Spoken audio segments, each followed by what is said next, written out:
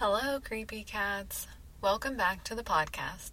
Today, Jackie is going to tell Melissa about a former NFL player who committed devious crimes. The crimes were supposedly fueled by cult leader Yahweh Ben Yahweh in order to take down the cult's enemies. Was Robert Rozier following cult's orders, or did Robert act alone and frame the cult due to their growing power in the community? Please be aware that this episode will discuss graphic violence, murder, and dismemberment. Listener discretion is advised.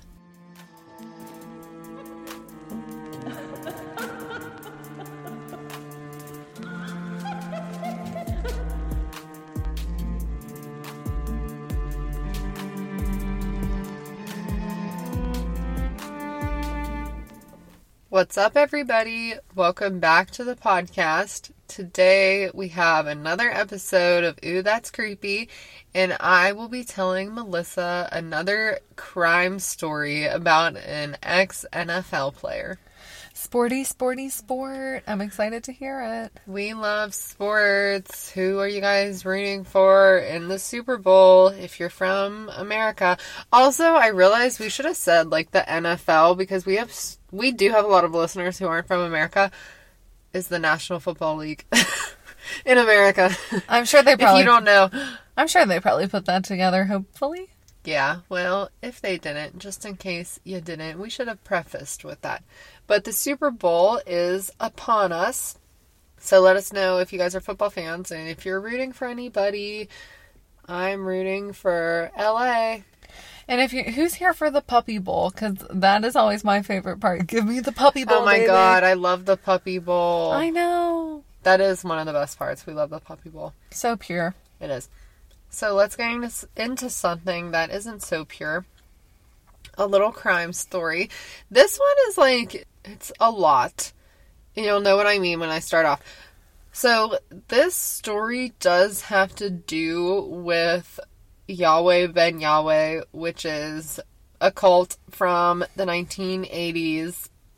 Oh, so shit. That in and of itself is a lot, and I'm not going to be talking in detail about that because it would just turn this episode into a 3-hour podcast.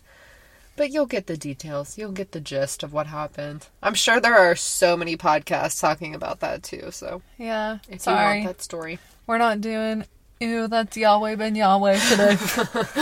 Ooh, that's Yahweh. So a little bit of background on Yahweh Ben Yahweh. I do like that name though. I'm not gonna lie. I do too. It definitely feels almost real ritualistic when you say it. I feel like just by saying it, I'm summoning. Yeah, you're bringing him here. So let's get into it. Doja Cat. Yeah. In the 1980s in Miami, Florida, it was a rough time. I mean, the 80s, people do say it's one of the deadliest decades. It was a crazy time. So Miami was, since it's a big city and it's kind of just a party city anyway, it was just kind of out of control. There was a lot of racism and segregation happening. In 1979, a man named Arthur McDuffie was a black man. He was killed by police. He was a real estate agent and was just driving in his car and got pulled over, and then somehow it ensued to him being shot by police and killed. So there were riots that broke out, similar to how there were in America in 2021. And what year was that? 1979. So, God. Yeah, crazy that we're still seeing very similar, if not the same exact scenarios happen in present day.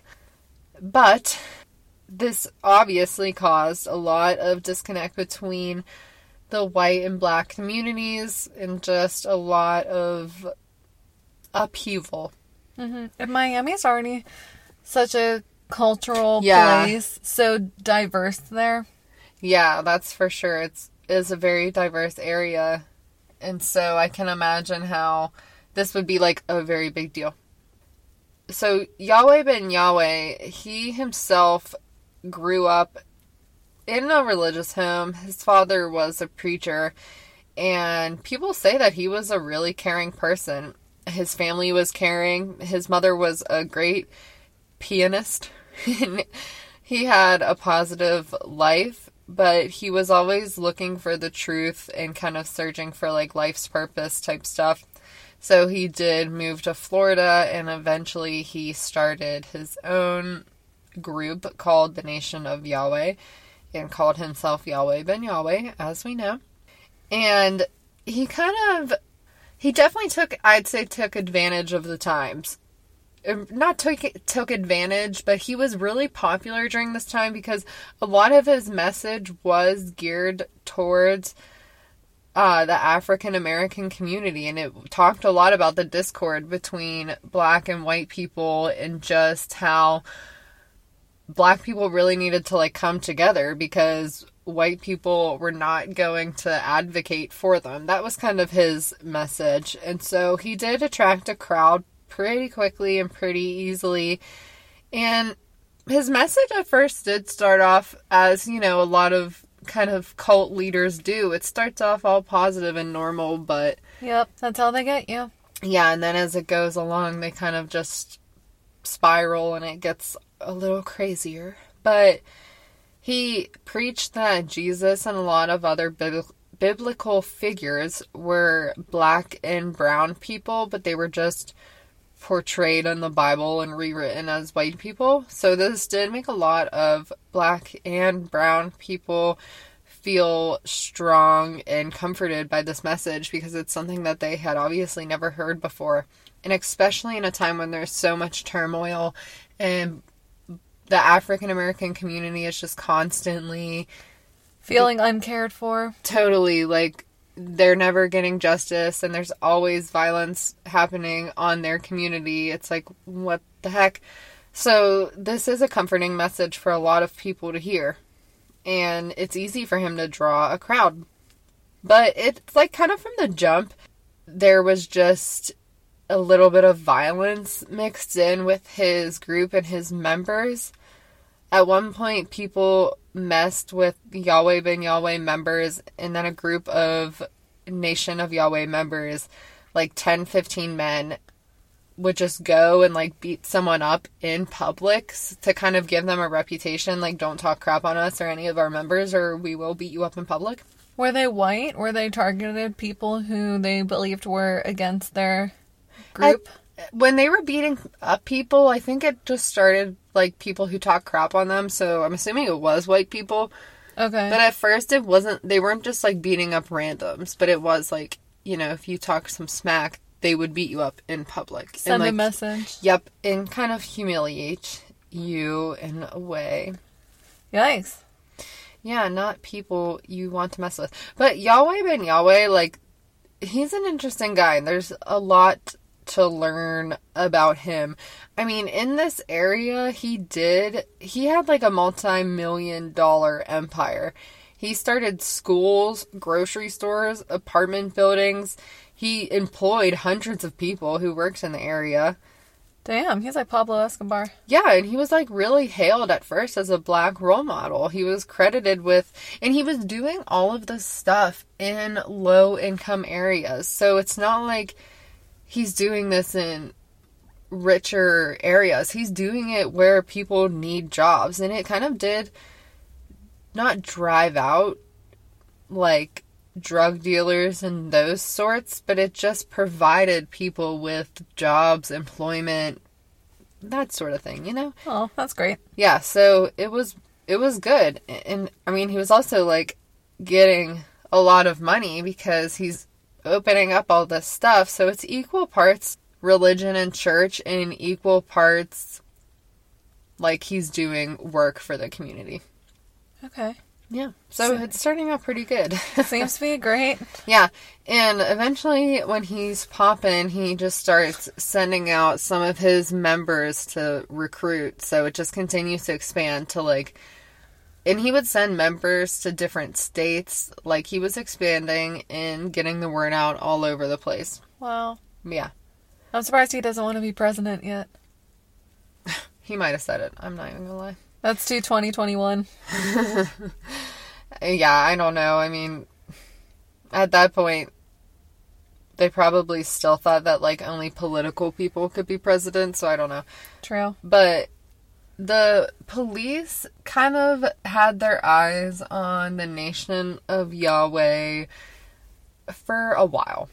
And it started in 1981. So the Nation of Yahweh kind of just began in, like, 1980, I'd say. So in 1981, police kind of start just looking into the Nation of Yahweh. A man named Ashton Green had been murdered and decapitated. Holy shit. Yeah. How did we get here? 1 second ago, we're like, he's building up the community. It's great. And now someone is decapitated. Because that's basically how it happened. Like, there were like these little breakouts of violence with the Nation of Yahweh members, you know, like beating up some people and stuff. But it kind of was out of the blue that So this body turns up. It was beaten and decapitated. And it was found in the glades in an area where it kind of was like you'd want it to be seen. Okay. And it was found in the morning by a jogger. And later on that day, a couple named Mildred Banks and Carlton Carey, they were ambushed in their home and shot multiple times, the couple. Mildred ended up surviving, but sadly, Carlton Carey passed away. And Mildred didn't know who had shot at them because it just all happened so quickly. She was just, like, shook, you know. That's so sad. It is so sad. And she couldn't see who did it. So these 3 shootings, well, basically 2 shootings, occur really close together, and it is not long for police to figure out that they're all Nation of Yahweh members. And they're all roommates because Mildred and Carlton Carey lived together, and I'm pretty sure that Ashton Green lived with them or was at least pretty close to them. Oh, shit. Yeah, so they're like, 3 Nation of Yahweh members are dead in 24 hours, and one of them is decapitated. Like, what's going on here? Either someone is picking off Yahweh members or Yahweh is having some internal troubles. Exactly. And they did some digging, and I don't know if they got this information right from Mildred or who exactly this came from, but they did figure out that Mildred and Carlton were talking about starting up their own group. Ooh. They were going to, like, leave. I think Ashton Green was kind of on the same page that he wanted to get out of the Nation of Yahweh because at this point it had become very cult-like. It was very controlling. He had really gained such a following. There were so many people, and I mean, one, because he was providing jobs and employment to all these people, but 2, Miami is like, all around that area is pretty populated, so it wouldn't really take you long to get a following. But he has so many people that he's really able to start controlling, like, everything about people. A lot of the men... Well, not a lot. Basically, all of the men were told that you couldn't have sex unless it was for procreation. He had a lot of rules, like most cult leaders tend to do. They all had to wear long white gowns and white turbans, and... Oh, I've seen the pictures of all of them. Yeah, and, you know, it's like, as a lot of cult leaders do, he was telling the men not to have sex... But he was having sex with a lot of women in the Nation of Yahweh, some who were single and some who were married and whose husbands were also in the cult. Oh my god. In one of the documentaries I watched about the Nation of Yahweh, one of the ex-members said that him and his wife joined the nation together, and he went on one of those little tours to, like, tell people about the Nation of Yahweh in, like, a different state.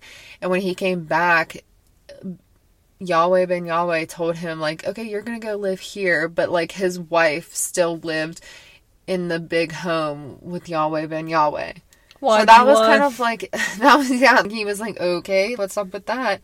So That breaks my heart, and it's always so tragic and yet very creepy when couples go into a cult together and the cult leader separates them. yeah, I hate that. It makes me so sad, and it's just crazy thinking the power of one person can separate marriage and love. Yeah, and I know people say, oh, that's so crazy, how could you ever do that? But it starts out small, at first this guy's just talking about Black power and Black unity and the Black community coming together and how there were powerful Black figures. It starts off like really positive, and then he gets a bigger following and all of his members are doing the same thing. So it's like if you liked his message, you'd be like, okay, well, all of these other people who agree with the message are doing this, and I should just do it too. It starts out small and then it gets big. Before you know it, you and your spouse are separated. Yeah, then it gets to brainwashing and all that crazy cult mess. Yeah, so I'm sure this goes into so much detail over the years, but it is over the years his control gets increasingly, as he gets more people, it's more and more control. He knows everything about everybody, like Gretchen Wieners. He knows everything that's going on in the nation of Yahweh. Everything is under his thumb. He is Regina George, Gretchen Wieners, and Caddy all put together. He is all of the main characters in one. But, like other cult leaders, he teaches that if you left Yahweh ben Yahweh, you weren't a true believer, and you were, basically denying the message of love, because he was I am one of the true saviors. So if you're denying me, that's what you're really denying. So, it's sending a clear message that if you're in the nation of Yahweh and you leave, you're a bad person. You're an outcast. Literally, you're either with us or against us. Yeah. So even after the murders of Ashton Green and Carlton Carey, the police, for whatever reason, didn't arrest anybody for this. And Yahweh ben Yahweh just kept expanding to more and more people. His word's getting out. I know you guys are like, okay, well, what does this have to do with an NFL player? Well, eventually, someone who hears about his word and his temple in 1982, a year after the double murder, is Robert Rozier, and he is a former NFL player. I thought for a second Yahweh ben Yahweh was about to join the NFL and then expand his cult and have an NFL team. Oh my god, that would be crazy.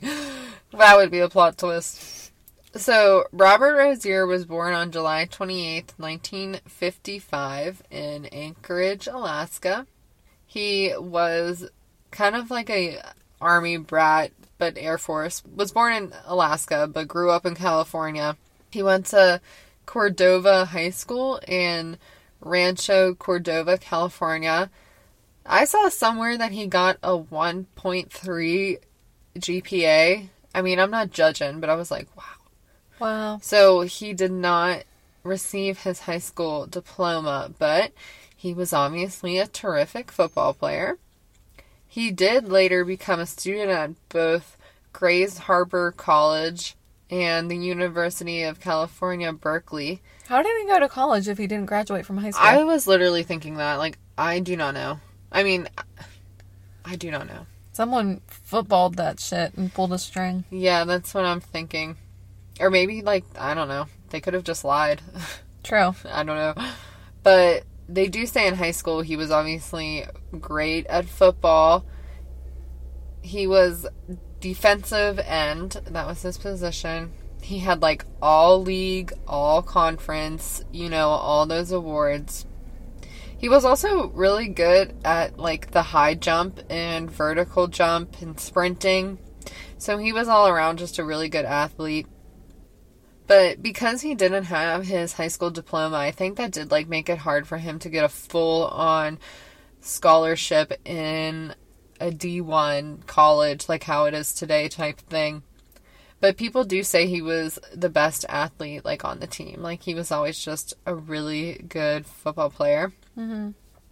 But eventually he was somehow drafted by the St. Louis Cardinals. I don't know how exactly he was drafted, to be honest. Damn. But it was in the 1979 NFL draft in the 9th round. And he was drafted as a defensive end. He played as number 75, but he only played for 6 games, and he didn't start in any of them. No. Sadly, I believe that his professional career as a football player just didn't really take off because of allegations of drug use and petty crimes. He did briefly play in the Canadian Football League for the Hamilton Tiger Cats in the Saskatchewan Rough Riders. And then after that, he signed with the Oakland Raiders, but only for 2 weeks. What? When he was playing football in Canada, he wrote bad checks for, it'd be approximately like $50,000. Oh, yikes. So he had some warrants out for his arrest by like the 80s. I'm assuming that is what really cut his NFL career short. Sir, you didn't think the Raiders were going to find out about your warrant? I don't even know. I don't know what the Raiders did, but he did not continue his NFL career after the Raiders. I don't know what exactly he did after that, but he says that he was kind of just lost and like looking for a purpose. So I'm sure hearing about the Nation of Yahweh was like just what he needed at the time. No. And he was recruited into the Nation of Yahweh, and I believe he wasn't living in Florida, but he moved to Florida to where it was to just like be engulfed in this. And he was like, I don't know if it was because of his NFL status or whatever, but he definitely has some privilege in the Nation of Yahweh. He was kind of like one of the higher ups, because there's definitely a hierarchy here. So he was one of the people closer to Yahweh Ben Yahweh. Mm-hmm. But there were also rumors that he was kicked out of the temple multiple times because he was kind of just hard to control. He was really like wild, and he would fight a lot and kind of go a little crazy. Not really the person to be tamed in a cult where you're being told what to do. Yeah. So he was going a little wild, but he was a member of the cult since 1982. And it was in 1986 when things just kind of started going haywire. So he joined the same year that those murders and robberies started? No, he joined the year after. Okay. So that happened in 1981, and he joined in 1982. Okay. And I think things went somewhat smoothly for a while. I think things, like Yahweh Ben Yahweh was just expanding throughout the years and doing his thing. But eventually, things just took a dark turn. Yahweh Ben Yahweh started telling his members that he wanted white devils killed, which was what he called white people who he wanted killed, basically to pay for what they had done to black people in general.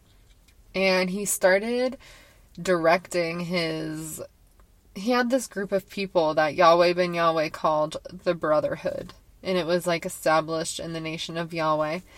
And they had to go kill a white devil to be considered part of this brotherhood. But they would have secret meetings conducted just by Yahweh Ben Yahweh. And you had to keep it a secret, or like they would basically kill you if you didn't. And yeah, it was like the rule was to become a member of the Brotherhood. You had to kill a white person and bring proof of the kill to Yahweh in the form of a head or another body part. This is dark. It is dark. In between April and October of 1986, I think this is when the Brotherhood kind of started. And he would call them his death angels. He sent his death angels to basically go kill random white people and commit acts of retribution. So he just kind of told his members to, like, go out and kill people and bring me back the proof. Damn. So this is when it all happened. And after this, from April until October, stuff just kind of started going crazy in Miami. In September of 1986, Raymond Kelly, he was a guy who would go to this place called the Teepee Lounge a lot. He was like a regular. And in one night in September, he was out drinking and he had too much to drink. So he went to sleep in his car after having too much to drink, and he fell asleep for a bit. But he was awakened in the middle of the night when somebody started stabbing him when he was in his car. Oh my God. He was stabbed to death. His ears were removed. And then his glasses were put back onto his head. What? One of the ears was found, like, nearby. And then one was not. That's sick. Yeah. And Raymond Kelly had a gun in his car that was stolen. And it just looked random. They had no suspects. They were pretty, like, police just really didn't know. And at this point, they thought the ears thing was pretty weird. But they couldn't exactly place it to anybody from the Nation of Yahweh. But this was the first time that they did get prints off the car. And the gun was stolen. So they're like, we have evidence this time. Yeah. But in the past few months, they had noticed that other white men had been killed. And they had noticed that, like, there were other white men in the area whose ears were, when they were killed, their ears were missing. But there was such a, like, proliferation of crimes happening in Miami. Detectives say that sometimes there would be more than 2 homicides a day. So that's a lot when you have one homicide squad, I'm assuming, doing the same thing. So I don't even think they could really keep track in 1986 of all of it and all the details of every crime. So it took them a while to put all the pieces together. But just in October of 1986, they really started focusing on the Nation of Yahweh when Yahweh Ben Yahweh bought an apartment building in Opelika. And he bought this building and just sent his members in to kick out all the people who lived in there. And it was majority black people who lived in this apartment building. And he sent his members in there and literally took these people's stuff and just threw it out on the street.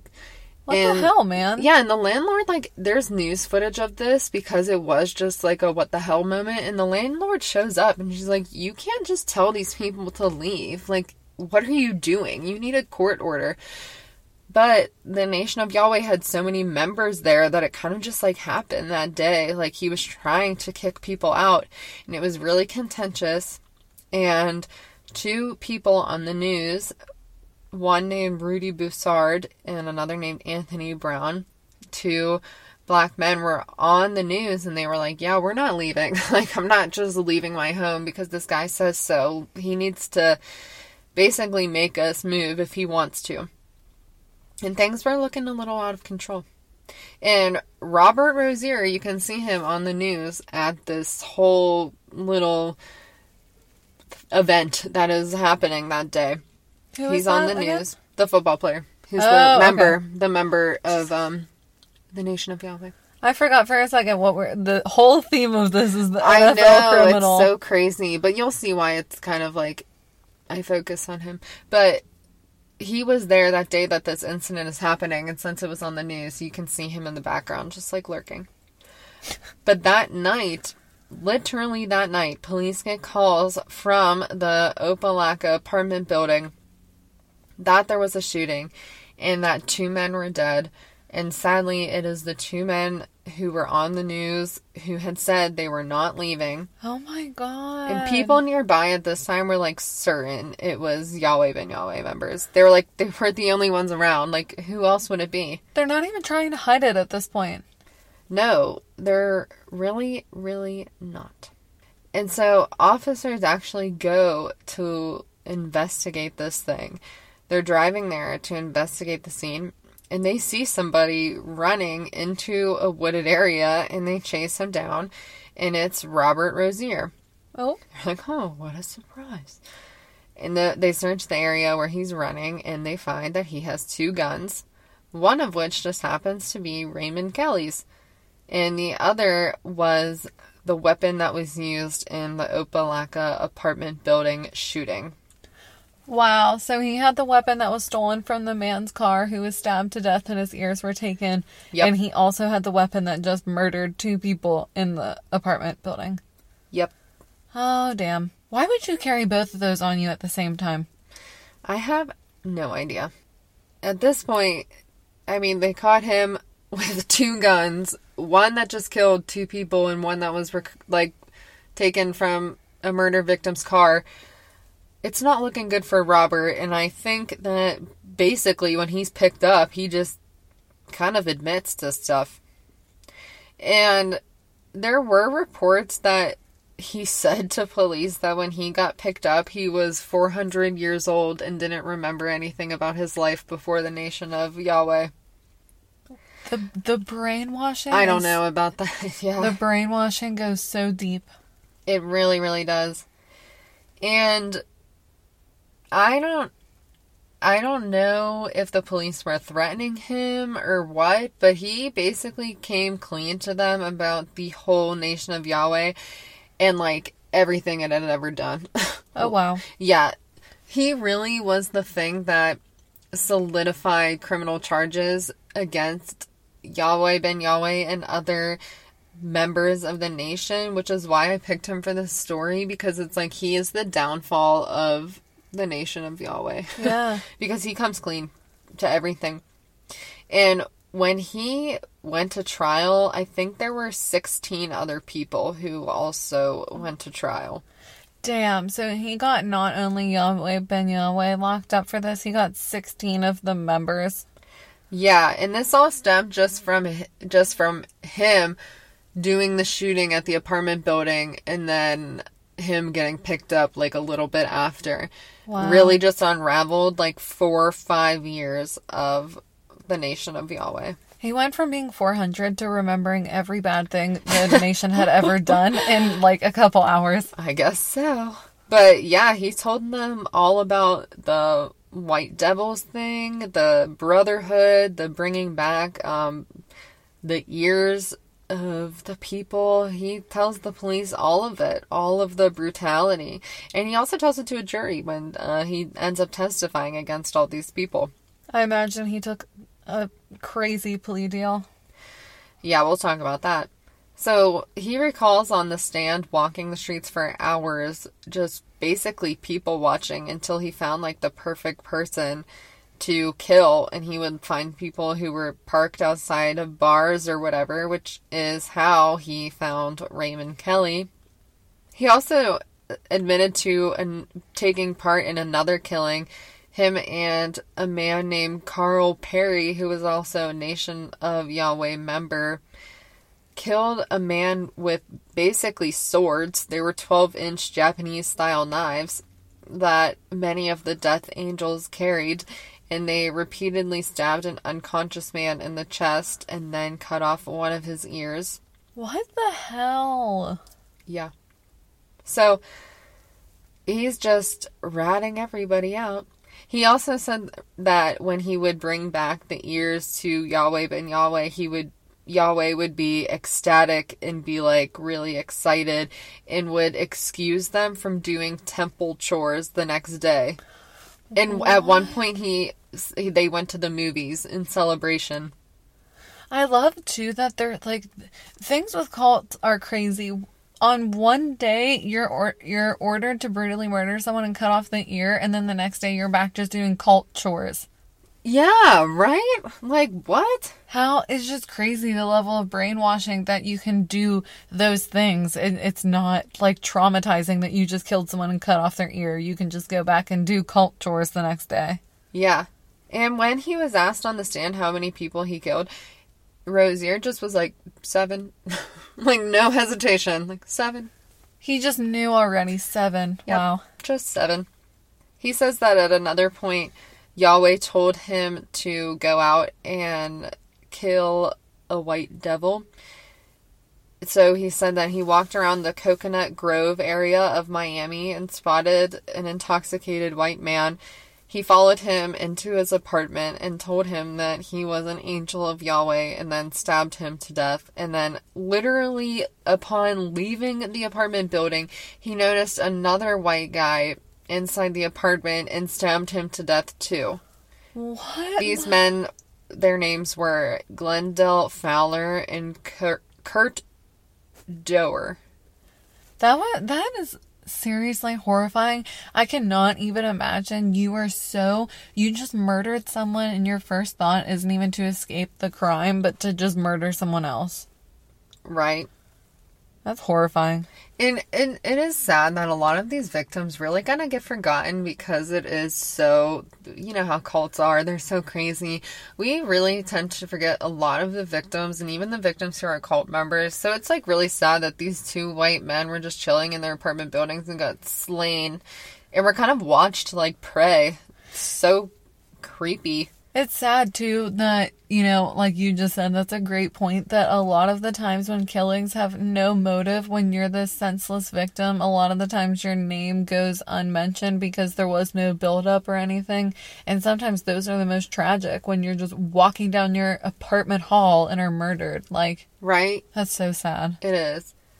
And Rozier also said on the stand that out of the 7 people that he killed, 6 were carrying out orders of Yahweh, and the 7th was a panhandler who annoyed him. What? So that is pretty cold. Wow. Yeah. He was on the stand for 3 days of cross-examination. So that is like a long time. Yeah.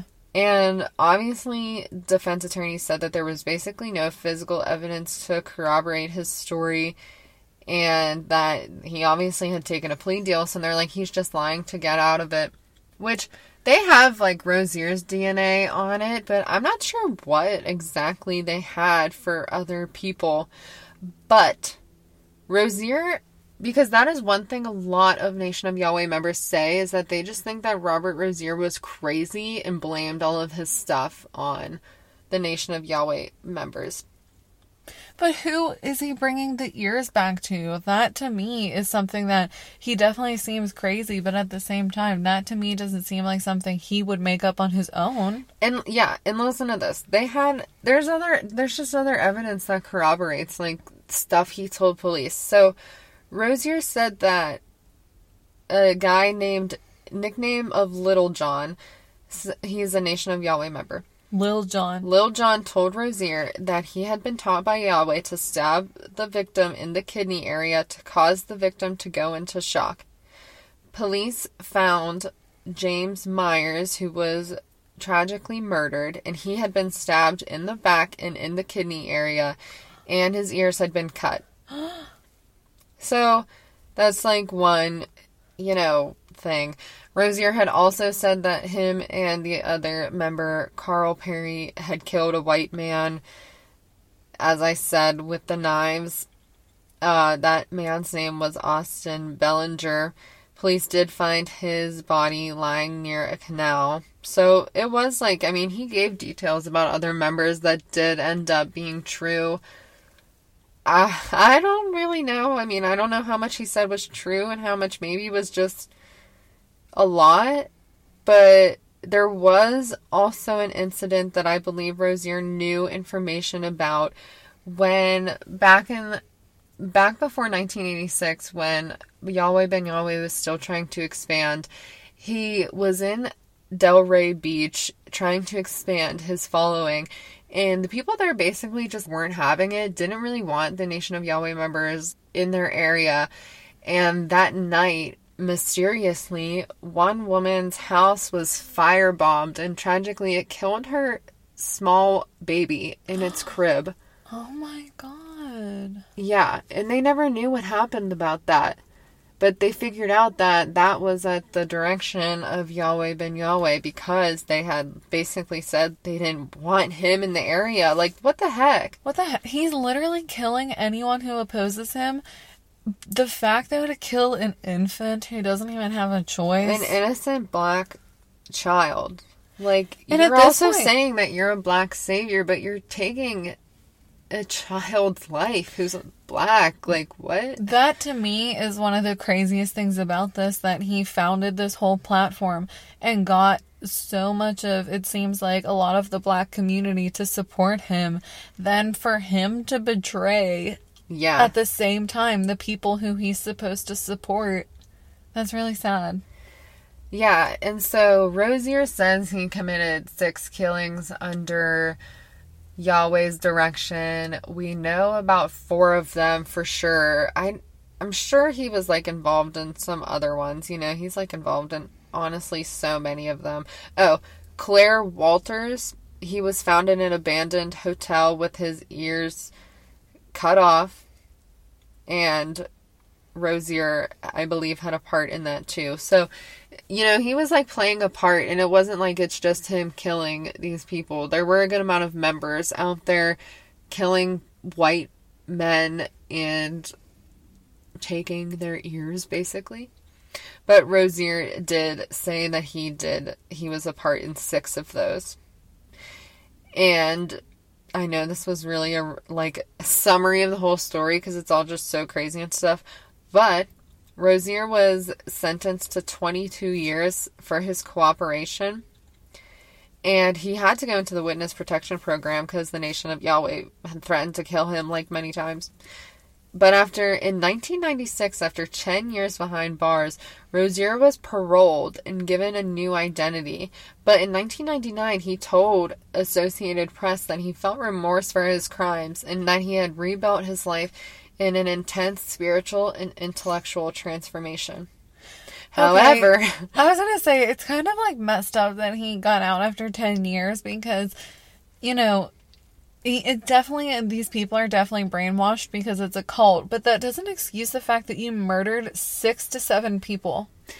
Yeah, and so this part I don't really... I'm not even going to say anything. On February 5th, 1999, Rosier was arrested in El Dorado County, California for bounced checks. Rosier, because this charge would have just been a misdemeanor. However, California had a then 3 strikes law, which was basically like if you had 3 strikes, your penalty was huge. And this was his 3rd strike.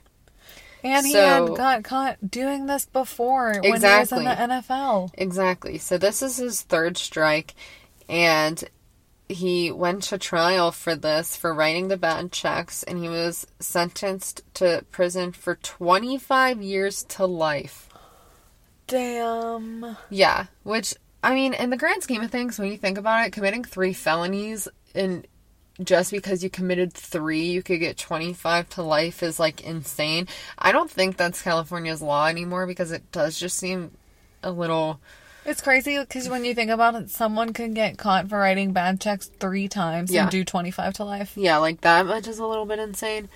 But he is serving 25 to life as of 2001. So... Wow. I don't know. And that's really interesting because he had it all. That's what the judge said when he made his sentence. The judge was like, you got off scot-free and you wasted it. Like, you had a new identity, a new life, a second chance in every sense of the word. After you admitted to killing 7 people. 1 for no reason. That's just like, come on, man. The uncashed and writing bad checks is just like, come on. And I know his stint in the NFL was short, but it doesn't seem like it was short by any means of his athletic abilities. It seems like it was short because of his inability to stop committing crimes. And that is one thing with the Nation of Yahweh members. Like, they basically say he arrived and he was the chaos. Like, he is what made it crazy there.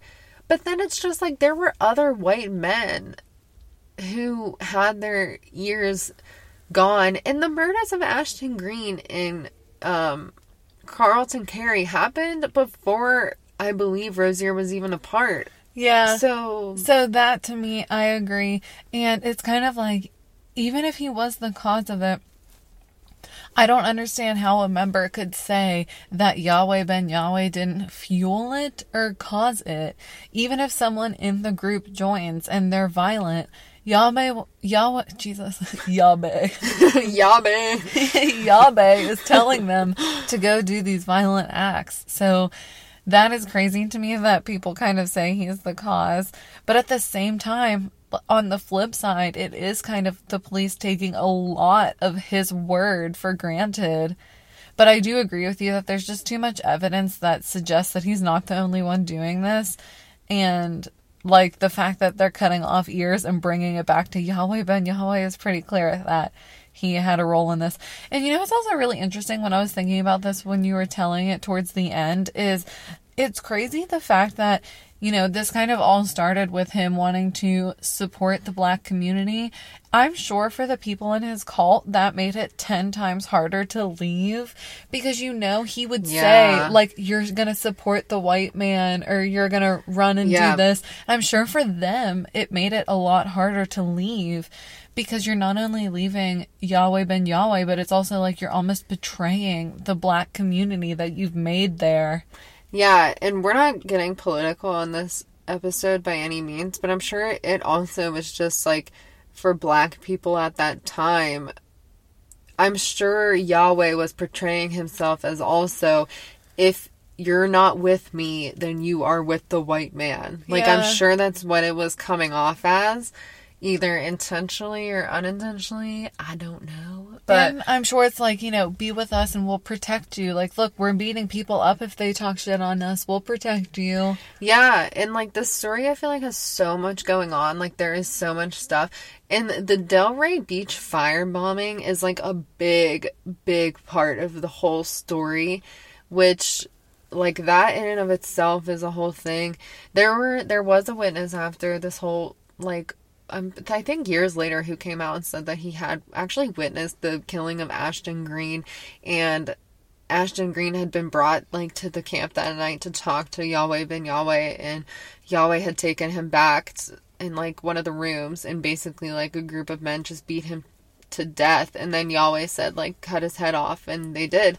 So there's other people who have definitely said that Yahweh was pulling the strings. It wasn't just Rosier.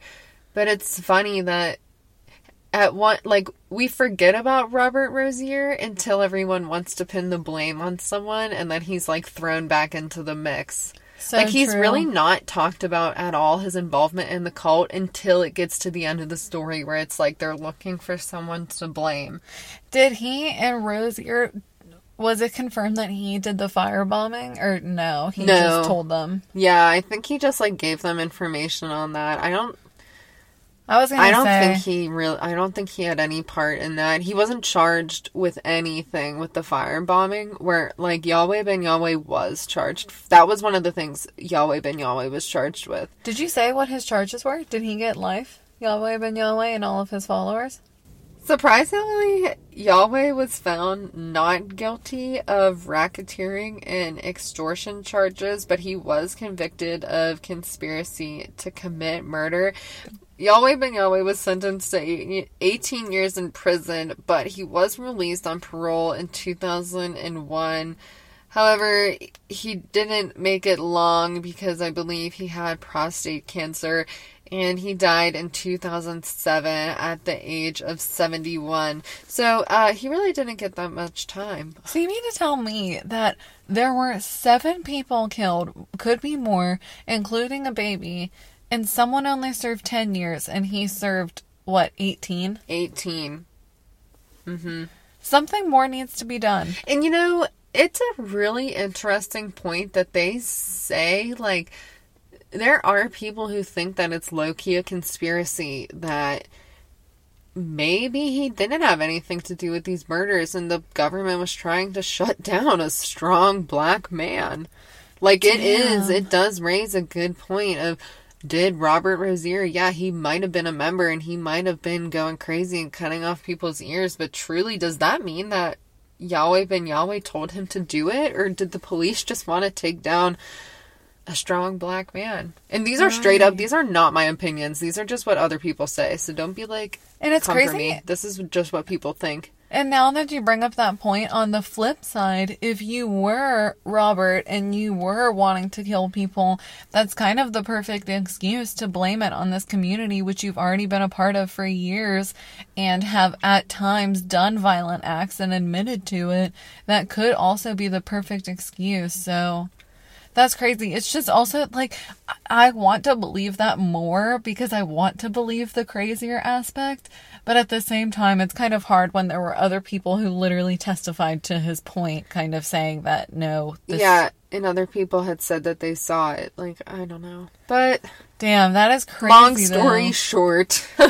Wow. Let us know what you guys think about that. Let us know if you think that, you know, if you believe Robert's side of the story and that this was Yahweh ben Yahweh. I feel like I am 80%. I definitely think, honestly, that this was a cult. 80% of me thinks it was a cult. And, you know, Robert and others were coerced and, you know, into doing this. But there is a small part of me, 20%, that is like, could it have been a conspiracy because of the climate in Miami and them wanting to take down a strong black man who was developing a strong black community? Yeah, I really don't know, but that can be for you guys to decide. Yeah, let us know what you guys think about that, and let us know if you guys are familiar with this or if you want us to do like a whole episode about cults. Yes, let us know.